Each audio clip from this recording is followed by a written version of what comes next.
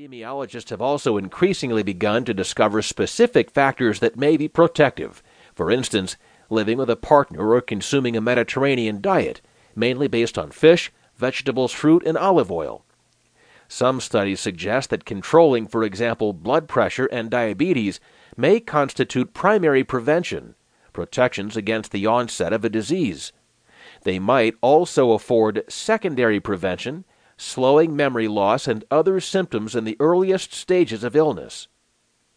Although association studies can flag a purported protective factor, they unfortunately cannot prove that taking these steps will actually prevent dementia. People who eat a Mediterranean diet or exercise 3 times a week may avoid disease because of some other variable ignored by epidemiological sleuths.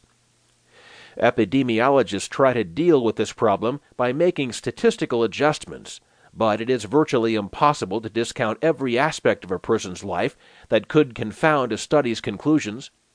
They can never be sure that they have succeeded, but sometimes the relevant data may not even exist.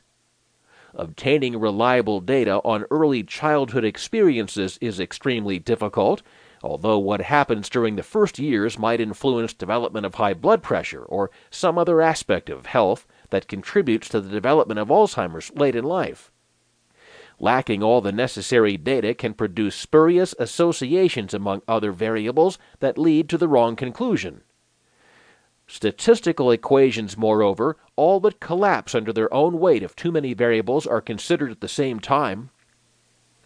In 2010, the problem of establishing causality from association studies prompted a U.S. National Institutes of Health conference to conclude that not enough evidence existed to make firm recommendations on whether a given factor might diminish the risk of cognitive decline.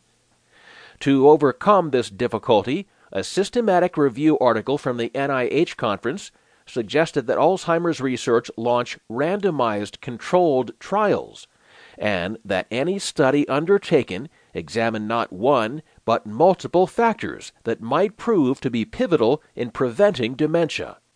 The randomized controlled trial is the gold standard that science uses to determine whether a treatment is in fact effective, in this case, whether a true cause and effect relation links variables, perhaps diet and exercise, with outcomes such as avoiding cognitive decline.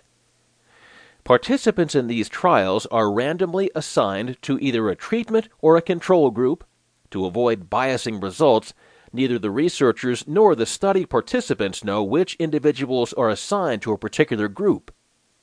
In the past, investigators have undertaken relatively few long-term randomized controlled trials of whether lifestyle changes can improve health, because accurately monitoring day-to-day behavior is challenging.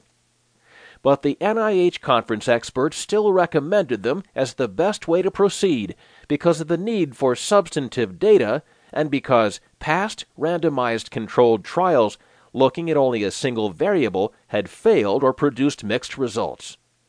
Moreover, Alzheimer's researchers had come to recognize the need to learn from successes in advancing prevention strategies for heart disease and diabetes, which relied on studies that looked at multiple risk factors.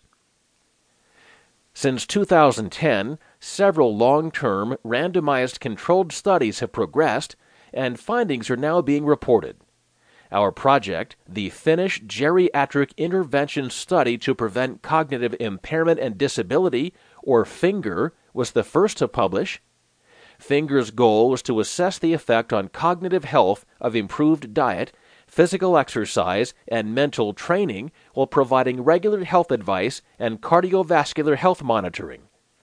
We and our colleagues wanted to know whether, over a 2-year period, overall cognitive performance would differ between the treatment group, 631 men and women between the ages of 60 and 77, and the 629 members of the control group. The control subjects received health advice, and their cardiovascular health was checked regularly. If health problems were identified, such as high blood pressure, control group members were referred to a physician.